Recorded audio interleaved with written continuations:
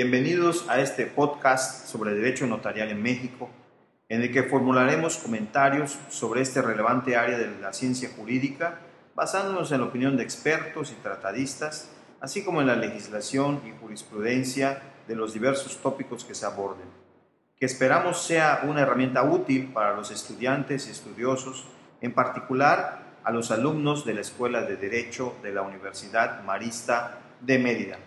Sean todos bienvenidos.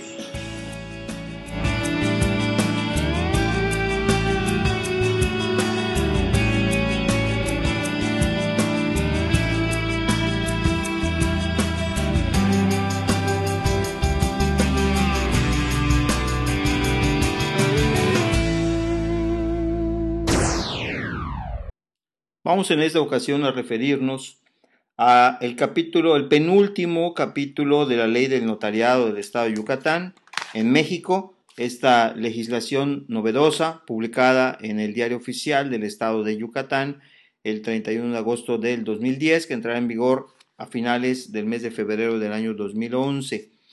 Ya habíamos comentado en episodios precedentes que estamos dentro del tema de la responsabilidad notarial. Y en el caso de esta legislación que comentamos, esta responsabilidad está contemplada en 4 diferentes capítulos. El capítulo 15 de esta ley, este capítulo 15 se va a referir a las visitas de inspección. El capítulo 16, del que nos ocupamos en el episodio inmediato anterior al presente, que se refiere a las quejas que se presentan en contra de los notarios. El capítulo 17, que es al que nos referiríamos en esta ocasión, que se refiere a las sanciones, y por último el capítulo 18 y último de la ley, que se refiere a los delitos en materia notarial. En lo que toca al tema que nos ocupa en particular, capítulo 17 de esta nueva ley del notariado del Estado de Yucatán en México, este abarca 3 artículos 148, 149 y 150. ¿Qué es lo que nos dice esta ley en relación al tema de las sanciones? Se refiere desde luego a las sanciones administrativas. Dice que el notario incurrirá en responsabilidad cuando incumpla lo dispuesto en esta ley, y las sanciones pueden ser de varios tipos. El primer tipo de sanción es la amonestación por escrito. El segundo es la multa hasta por el equivalente de 100 a 300 veces el salario mínimo general diario vigente en el Estado, disposición que se regula por la Comisión Nacional de los Salarios Mínimos en México. El tercer tipo de sanción es la suspensión hasta por 180 días naturales. Y el cuarto tipo de sanción, que es el más grave, es la revocación de la patente del notario. Veamos en cada caso a cuál corresponde el tipo de sanción a la conducta desplegada. La amonestación por escrito se aplicará, establece la ley, en 6 casos. El primer caso es por retraso injustificado de alguna actuación o trámite solicitado y expensado por el afectado. La segunda causa es por la separación del ejercicio de sus funciones sin dar el aviso correspondiente, que ya habíamos visto que el notario, antes de separarse de sus funciones, tiene que dar un aviso a diferentes autoridades, especialmente el Poder Ejecutivo. Tercer caso es por no llevar el índice actualizado en los últimos 30 días o por no exhibirlo cuando se le solicite. Cuarto caso, por negarse injustificadamente a la prestación del servicio cuando haya sido requerido y esté facultado para actuar. Quinto, por cualquier otro incumplimiento de esta ley que no esté previsto en los casos anteriores, y por no mantener en buen resguardo los folios o libros del protocolo y sus apéndices. Dice la ley que faculta al Poder Ejecutivo para que, atendiendo a la gravedad respecto de estos 6 casos, pueda incluso publicar la sanción correspondiente en el Diario Oficial del Estado. El segundo caso es la multa de 100 a 300 veces el salario mínimo vigente en el Estado.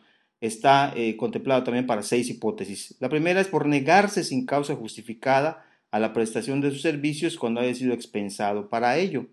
Segundo caso, por incumplir las disposiciones sobre conservación de actas, folios o libros de protocolo, su encuadernación, apéndices o índices.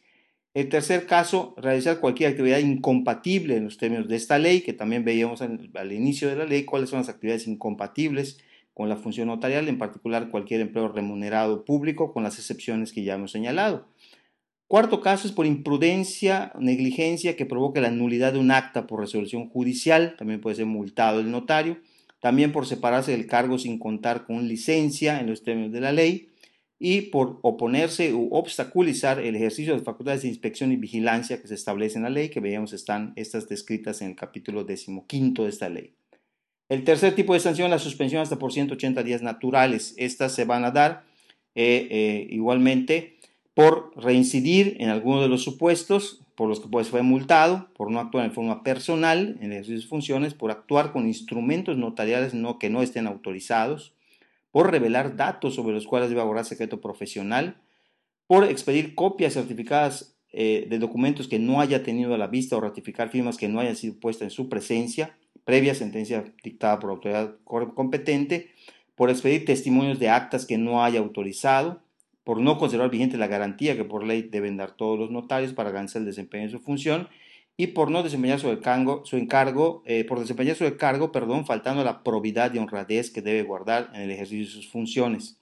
Por último, la revocación, la sanción más grave, es por reincidir en alguna de las hipótesis que comentamos en el caso de suspensión hasta por 180 días, por abandonar el ejercicio de la función sin causa justificada, por condena por delito doloso o intencional grave mediante sentencia definitiva que amerite pena corporal y por imposibilidad permanente del notario por enfermedad o edad avanzada o cualquier otra causa.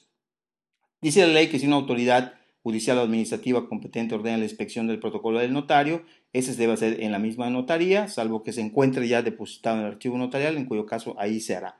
Y nuevamente sujeta el procedimiento a lo que disponga el reglamento que expedirá el Ejecutivo en el momento correspondiente. Esto es lo que se refiere al capítulo penúltimo, 17º de la ley del notariado, las sanciones, nueva ley de notariado del Estado de Yucatán, y abordaremos en la próxima emisión el último capítulo relacionado con los delitos en materia notarial. Agradecemos el favor de su atención, nos vemos en la próxima emisión. Hasta luego.